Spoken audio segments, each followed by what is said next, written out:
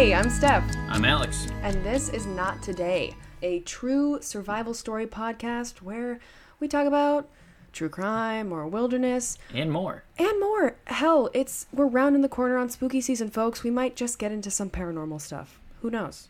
We got plans. It would be fitting. It would be. So, since last podcast, a beef has emerged with me and one of our toddler neighbors. Key. Yes, toddler who decides to scream every time he or she wakes up. I think it's a little girl. I've heard the mom talking about her to someone. Yeah, I would kind of be surprised if it's a boy, but I mean, when they're that young, it's just like it's the high pitched scream that happens about. To explain what Alex is talking about, yeah, there's this baby that lives above us that likes to wake us up with screaming every morning. Yeah, and I don't know. It's just. I'm team. It's a morning routine. I'm team. You can't have a beef with a toddler, but I mean that's fine. But I don't know. It's just like it was funny the first few times, and actually the parents like screamed back at the kid one time, which was really funny. But like it's just every morning I get woken up by this kid. Yeah, well, I'm a pretty heavy sleeper, so Yep, you slept right through it. It's how for you say 2 minutes of straight screaming. Not my problem. But, but yeah, what do we got on the docket today? So we got Anna Bågenholm on the docket today. Cool. She was born in 1970 in Vänersborg, Sweden. Oh, Sweden's so beautiful. Yep, and it's also very northern and very cold. But yeah, I'd love to go there one day. Yeah, I've been once, but I'd go back in a heartbeat. It's so beautiful.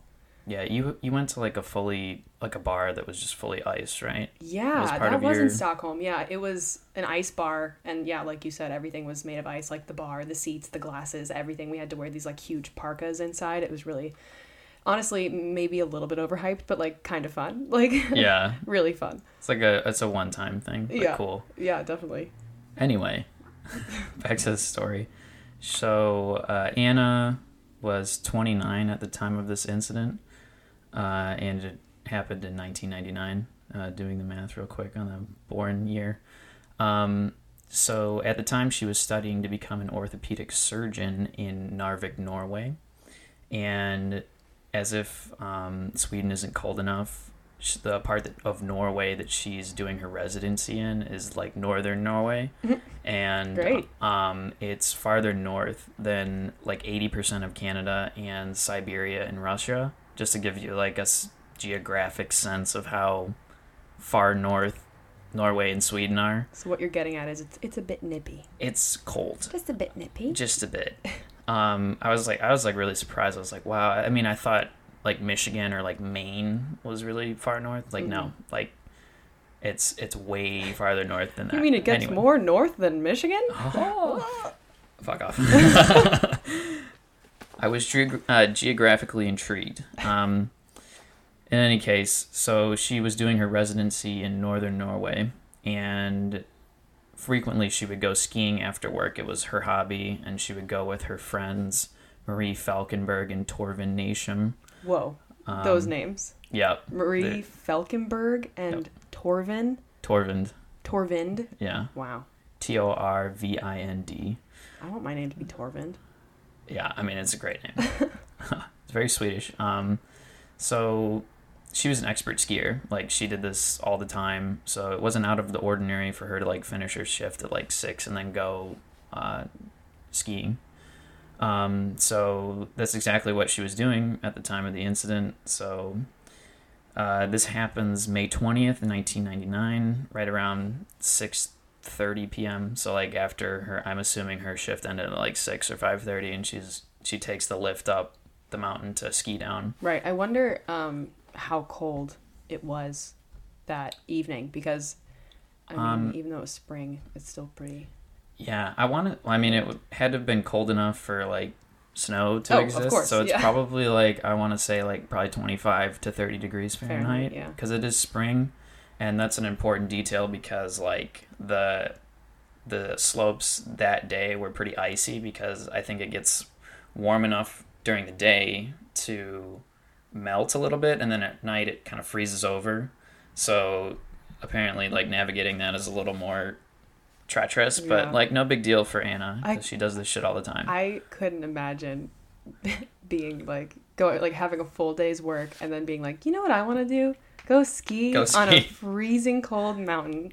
Well, like, could you imagine me like no hiking my ass all the way up a mountain? You don't have to. I know you go up a lift. I understand, but like I mean like literally bringing my ass all the way up to the top of a mountain in the cold at night. Like couldn't be me. No, couldn't be you. But you know, this is Anna's gym, so she's doing what I imagine is the Swedish version of French fry. What? Have you ever like been taught to ski? Like no, as a kid? I went skiing once when I was like I want to say 5 or 6, and I laid in the snow and made snow angels. Okay, that is my skiing experience. Fair enough, but like when they teach you like French fries, like skis straightforward, and then they teach you like pizza. You, sure, where you like make it into a little triangle. Sure, I know that much. Okay, so that didn't work. The joke didn't hit. Yeah. No, it's okay. I'm sure someone got it. Somebody got it. Just not me. Yeah, so she's skiing down, and it's icy, and she hits a rock and loses control of her skis. Oh, Anna, falls on her back. Yeah, and so she's on her back, skis in the air, and she's sliding headfirst down the mountain. So, ooh. I mean, this is like a scary position. Like, I feel like if you're not a skier, but it kind of made sense to me because I would imagine like if you fall, you don't want your skis to get stuck and like twist your leg. So you kind of want them up in the air. Sure, I guess that makes sense. And like you wouldn't. I feel like it'd probably be easier to stop if you weren't like on. Yeah, you can kind of like splay your arms out. Yeah. I don't know. I'm not a skier, but that's what I imagine. Sure. Why she went into that position. Yeah. Either way, this is the last thing she remembers about this incident. Oh shit. Yeah.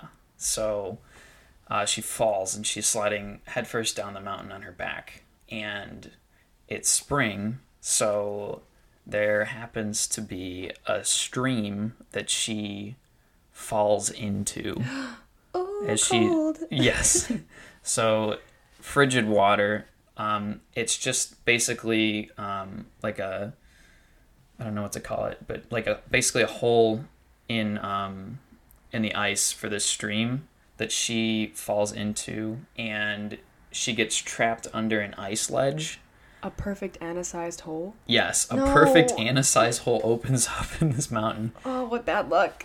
Yeah, so she falls into this hole and gets trapped between a rock and this ice. In a hard place? I'm sorry. Literally. She literally does. And so she's basically she's looking up at the ice ledge, which is 8 inches thick. Oh, that's... And the stream is pushing her into it. So she's stuck between the rock, ice, and there's a stream flowing down, pushing her into it. So just to clarify, she is... basically fucked. Well, yeah, for sure. But so she's stuck in a hole that's perfectly her size, and she's like, she can't get out of it because the water is keeping her in it. Yeah, and so the only thing that's not in the stream is her feet, which are her like skis and feet hook on the top of the ledge outside. So even worse, she's like hooked in. Well, the only thing that's keeping her from like literally getting going sucked all the way under in is the hook. Is her skis. Right. Yeah. Okay. So, I mean, yeah. So she actually manages to find an air pocket under this ice ledge, which is how she stays conscious for as long as she ends up staying conscious for. How long? Wait. Oh, what? So wait for that. So she's obviously like not in a great place. Yeah, her friends are like losing their shit, and they're trying to pull her out. Like they're basically just trying to take her feet and yank her out. But the stream is flowing down, so it's pushing her in, and she's already stuck between this rock. So their hard place. I'm sorry, I can't stop making that joke. You get 2 times. Fine, that's enough. That's all. I'm cut off.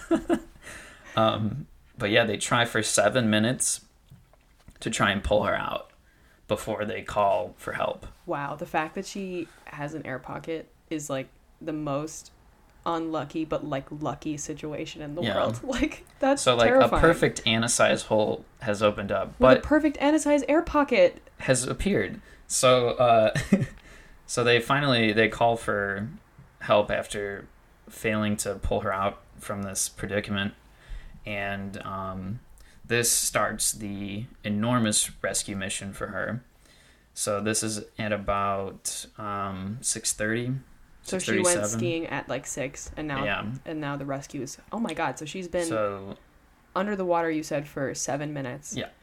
And they're trying to... I couldn't even imagine being in that position just as her friends. Like, could you imagine just the frantic, like, oh my god, energy that must be happening? Oh, that's it sends shivers down my spine, and I'm not in an Anna-sized hole in the mountain. Yeah. So and so they start trying. So it's 1999. Cell phones exist, thank God. Thank God. So Torvin calls, and they're like, okay, we're gonna send a rescue team from the bottom of the mountain, and they're gonna hike up, and then we're gonna send another rescue team to take the ski lift and ski down. But it's 1999. They do have cell phones, but they don't have like GPS. They can't just drop a pin from an iPhone. How unfortunate. Or like flip phone or something. Drop a pin, dude. So where are you at? Yeah. So, I mean, they're basically like trying to figure out where they are, and Torvin's like, yeah, you see like the snow and that evergreen? Yeah, like that's where we are. Right. So like they're trying to like figure out, like use landmarks to figure out where they're at. And so they send those two teams, and they're like, also, we're going to need a helicopter to airlift her to a hospital because she's going to be hypothermic by the time we get to her. So the dispatcher, for whatever their equivalent of 911 is, Torvin tells him we need help, and then he gets in contact with a helicopter that's already been scrambled. Scrambled? Yeah, it's already in the air. Oh. The rescue team is called Bodo. Bodo. I'm sure that's not how you pronounce it because there's like an accent above the O. It's like a line through it. I'm sure there's a lot of I have no names idea. and titles you've butchered already, and that's fine. Yeah, that's fine. But there was a helicopter already in the air that was transporting a sick child to another hospital, and the quote that the dispatcher tells this helicopter pilot is, "You must send the helicopter to here, and you only have 1 minute to decide it. You have to call me back. The time is running out." Hangs up. Oh my god.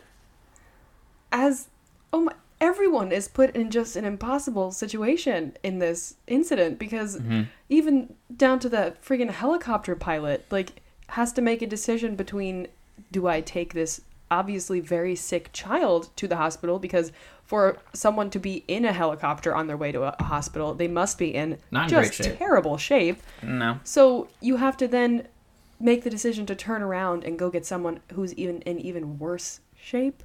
Yeah. So Lord. they decide to come get her. Yeah. And what happens to the child? Yes, the kid survives. Okay, good. I'm not sure what condition that they had. And the other detail I'm not sure of is whether they brought the kid with them or if they like dropped them off and then went to get Anna. In either case, they said that this saved her about 45 minutes of time that they would have needed to scramble to get the helicopter in the air. Like, I would imagine you have to like call the pilot and then, get the necessary people together and then fly there.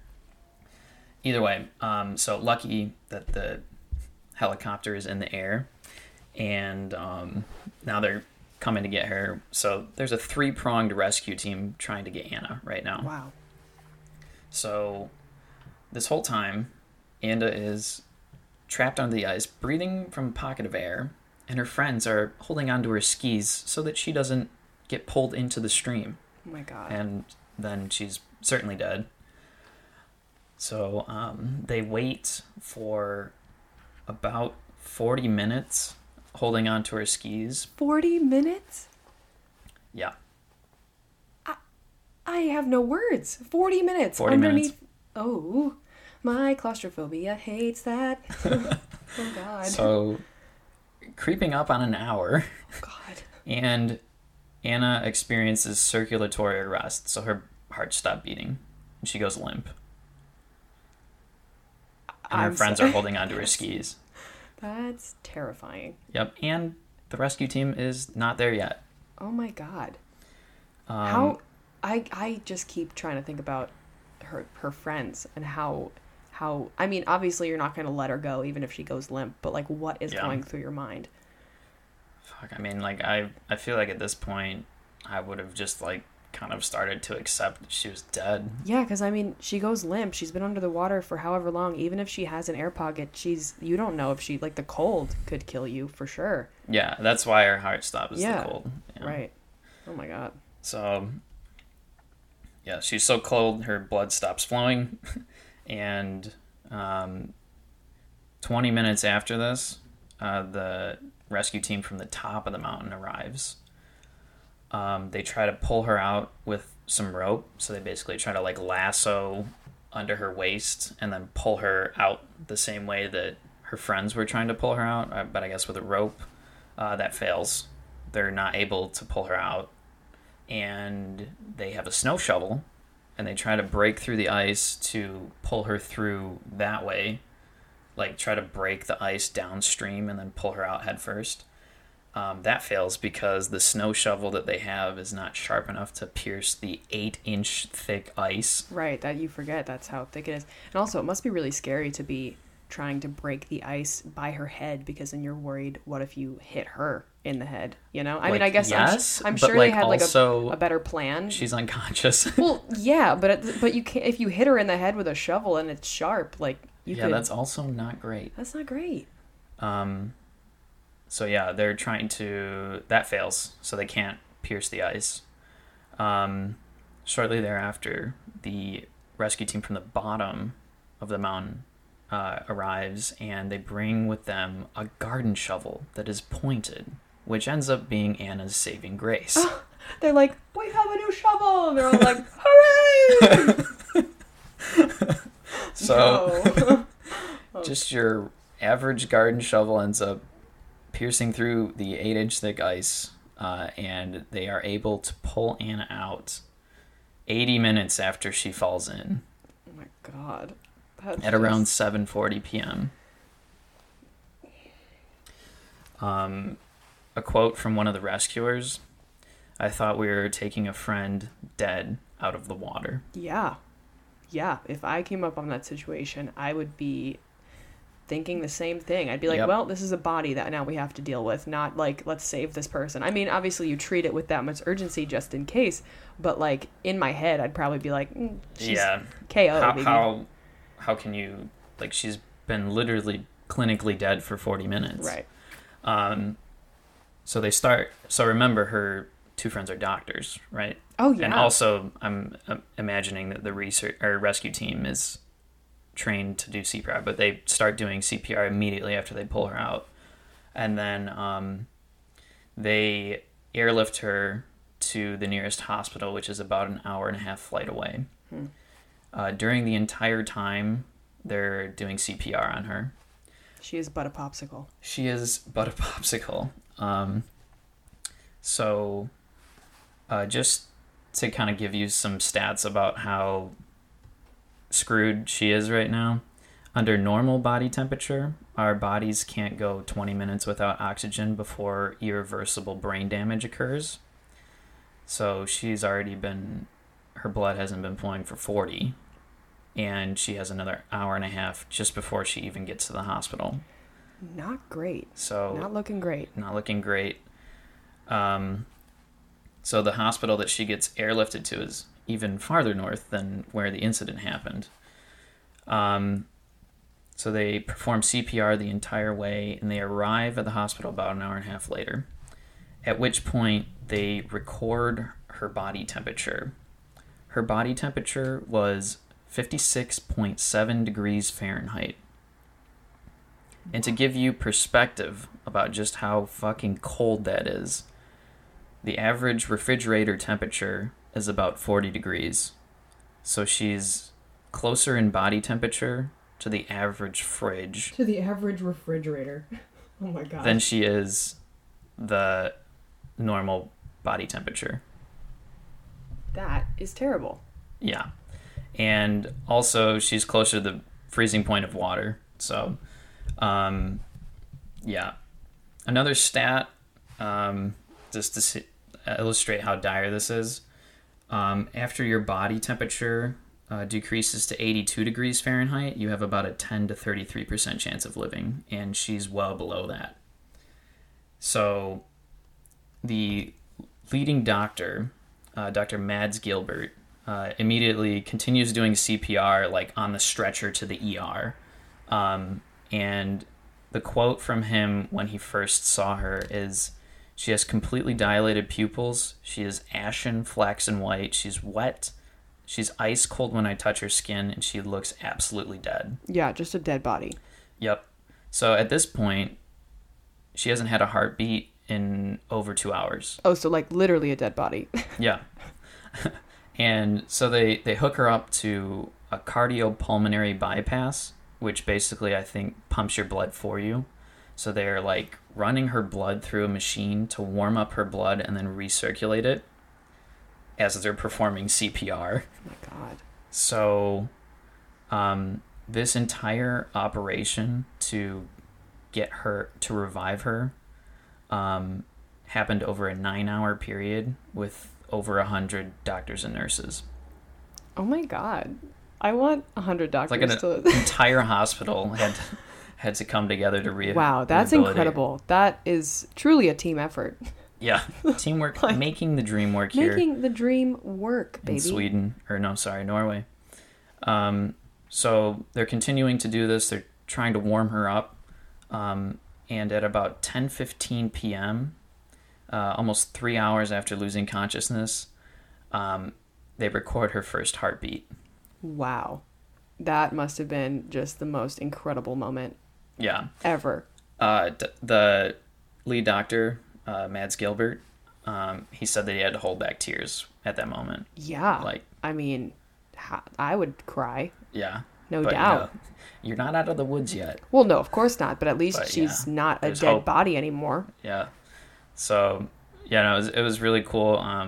Because I watched an interview of him describing that moment, and it was pretty intense. Yeah. But he was saying that, like, basically you could see the heart, like, start to flutter. Like, it wasn't beating yet, but it was moving. And then all of a sudden it just kind of, like, wow.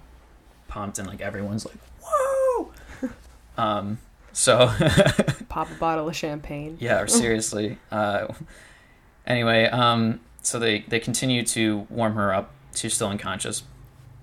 And about 5 or 6 hours after losing consciousness, Anna's core temperature had risen to 97.5 degrees. And this is 12:50 a.m. the next day.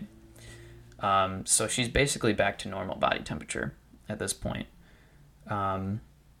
So things are looking good, but she lost lung function at about 2:30 a.m. and had to be hooked up to a ventilator to restabilize her breathing for the next 35 days. Wow. Was she ever conscious, like, once they got her back up to regular body temperature? Or? No. So her lungs fail at 2:30 in the morning, but she stays unconscious in a coma for the next 12 days. Wow. So 12 days later, she awakes out of her coma, paralyzed from the neck down. Oh, that's terrible. So pretty terrifying. And initially after she, like, regained consciousness, she was mad at her friends for saving her. Oh my God, I can't even imagine what must have been going through her mind. So, like, that's the headspace she's in at that point. I mean, you wake up not knowing what the hell is going on. That must be so scary. Move. Yeah, I mean, that must be just the most scary thing to realize. Yeah. So she was saying, like, how can I expect to have a life of dignity, like, if I can't move? Like, you guys should have just let me die. Yeah, basically, I'm sure is what she said. It just must have been so confusing and scary. Yeah. Oof. So, luckily, soon after coming out of the coma, she regained function of her limbs. Wow. And has since apologized to her colleagues for saving her. Yeah, I mean, she's like, I'm definitely happy to be alive now. Yeah, she's like, you know what? Actually, can I just take that one back? Yeah. It's cool. She takes it back. So now she's like alive. Right. And can move. But had to spend an extra 2 months in the ICU because her kidneys and digestive system were not working properly because she was a fucking popsicle for multiple hours. What about her brain? So after this entire incident, she was never diagnosed with any brain damage. Oh my God. Didn't you say that like your brain has after 20 minutes and it was 40 for her? What did you say? That's at normal body temperature, so like 98.6, you can go 20 minutes without oxygen before. Oh, but since she was a popsicle. Because she was so cold, her brain needed basically next to no oxygen to function. Wow. So this is actually used, like it's a medical technique. Like if somebody comes in with a stroke, they'll actually induce hypothermia to prevent brain damage because a stroke, like blood is not flowing to the brain. So they'll purposely induce hypothermia to prevent brain damage as they're like resuscitating you. Yeah, and did that become a practice because of this, or was that, wow, that's incredible. It got written about in the medical journal called The Lancet, and they actually, this type of procedure became more widely known and used after her case. That's incredible. And so just to wrap it up, she takes 2 months to recover and records no brain damage. And the only lingering side effect that she has today is some nerve damage. Wow. I mean, that's it. Yeah, that's like out of everything that could have possibly gone wrong. Like, I'll take some nerve damage. Shit. Yeah, just in her like extremities. Little fingies. Yeah. Yes. Yes, in the medical fingies. term, her fingies. Fingies and toesies. Oh my God. So, yep. She survived because her body was so cold, ironically. And there was a saying that they have in Sweden, or like generally like countries that far north that deal with hypothermic cases like this pretty often, is that you can't be cold and dead, you can only be warm and dead, meaning that if you have a patient that's hypothermic and their blood's not flowing, you have to warm them up before declaring them dead, because there's several cases like this where somebody will come in completely unconscious and they warm them up and they basically come back to life. Wow. So that became a more widely known practice as well after her case. That's really interesting because, I mean, I guess that makes sense for people who are, like you said, dealing with, hypothermic cases, but I think of a cold dead body rather than a warm one. So you would think it wouldn't be a rule, but I mean... It is. It is. Apparently it was a saying even before her case, but like especially after it got written about, like more doctors knew about it. Yeah, I mean, I'm sure that's like, it had a lot to do with them continuing to fight so hard to warm her back up, because they're like, well, she's cold, so maybe she's not actually gone. Yeah, I know. It's so amazing to me that they didn't give up at any point. I know. Out of all of the people, I mean, from her friends to the 3-tier rescue team to the 100 plus doctors that you said worked on her, that is so many people who just did not give up on her, and that's incredible. Yeah, I mean, she was unlucky, but she was like just lucky enough to survive. I mean, she was unlucky for all of that to happen and like be stuck in the most just hopeless scenario, but she was lucky in like every way she needed to be lucky in. Yeah, so like number 1, she finds an air pocket. Yeah. Number 2, they have a pointed garden shovel. For right. whatever fucking reason. They bring a different kind of shovel. Yeah. What? The helicopter is already in the air. Already in the air. They don't give up on her. None of them. Performing CPR the entire way to the hospital. So 2 hours. Like 2 hours. The medical staff doesn't give up on her. Over 100 doctors and nurses participate in that rescue. She loses lung function. Yeah. She's in a coma for 12 days. She's in a coma for 12 days. Wakes up paralyzed. Regains all of her her body functions, except for her little fingies and toesies. Yep. Then has to spend. I'm sorry. That's my second one. I'm done, I swear. Yeah, me too. Spends another 2 months because her digestive and kidney function is fucked up. And then, 140 days later, she is returning to the hospital to meet the doctors that saved her life. Wow. I love those stories where doctors like save someone's life in the most incredible way, and then the person gets to come back and like shake their hand and be like, thank you. Yeah. That's incredible. That must like for both of them, like for both parties involved, like I can't even imagine how incredible of a moment that must be. Yeah, it was, but yeah, it was. I was there. I did watch it. So basically I was there.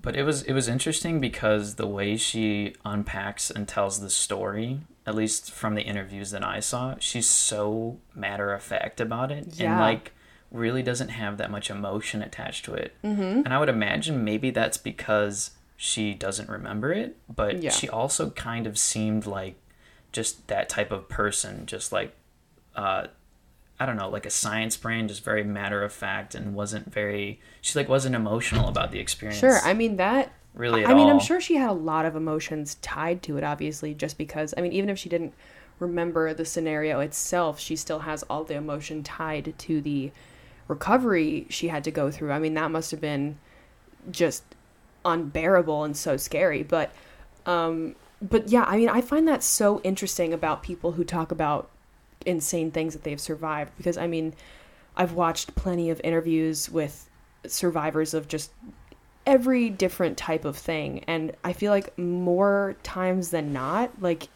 they're really just matter of fact about the entire thing. Like, obviously there are a few cases where it's like too hard to talk about and like they cry and whatever, and I mean, rightfully so a lot of the time. Like, these situations are so scary, but I really find it just so interesting how people like process things and how they can just so calmly and matter-of-factly talk about just the trauma they've been through. Exactly. People are crazy, man. People are wild. Drop mic. There's a few more details I want to give for what happened after her incident. So we remember the helicopter, right? The one who saved her life. So actually, it was illegal at the time for them to do cross-country rescue missions. And actually where the incident happened is on the border of Norway and Sweden. And the hospitals in Sweden were actually closer than the Tromsø hospital where she was resuscitated at. Oh, well, but they couldn't bring her to the Swedish hospital because it's illegal for them to cross borders during a rescue mission. And after her case, they removed that restriction. So that's good. So that was another good thing that came out of this case. But she probably would have been able to be airlifted quicker if they could have gone to the hospitals in Sweden. Yeah, and that really would have sucked if, like, I mean, thank God she regained so much. I mean, pretty much everything, even still, but like, if she didn't, and it was just purely because that, like, they couldn't cross borders, that would have been just devastating. The worst. Yeah. Yeah. And so that was another interesting detail. And to wrap up her story, as of late 2009, she was working as a radiologist consultant in the hospital where she was saved. Wow. And her partner is Torvind. Ah, Torvind. Yes. We love Torvind. Love Torvind. So, yeah, that's the story of Anna Bågenholm, who survived a body temperature of 56.7 degrees Fahrenheit. Wow. That's chilly. It's a little bit chilly. It's just a little bit chilly. Yeah.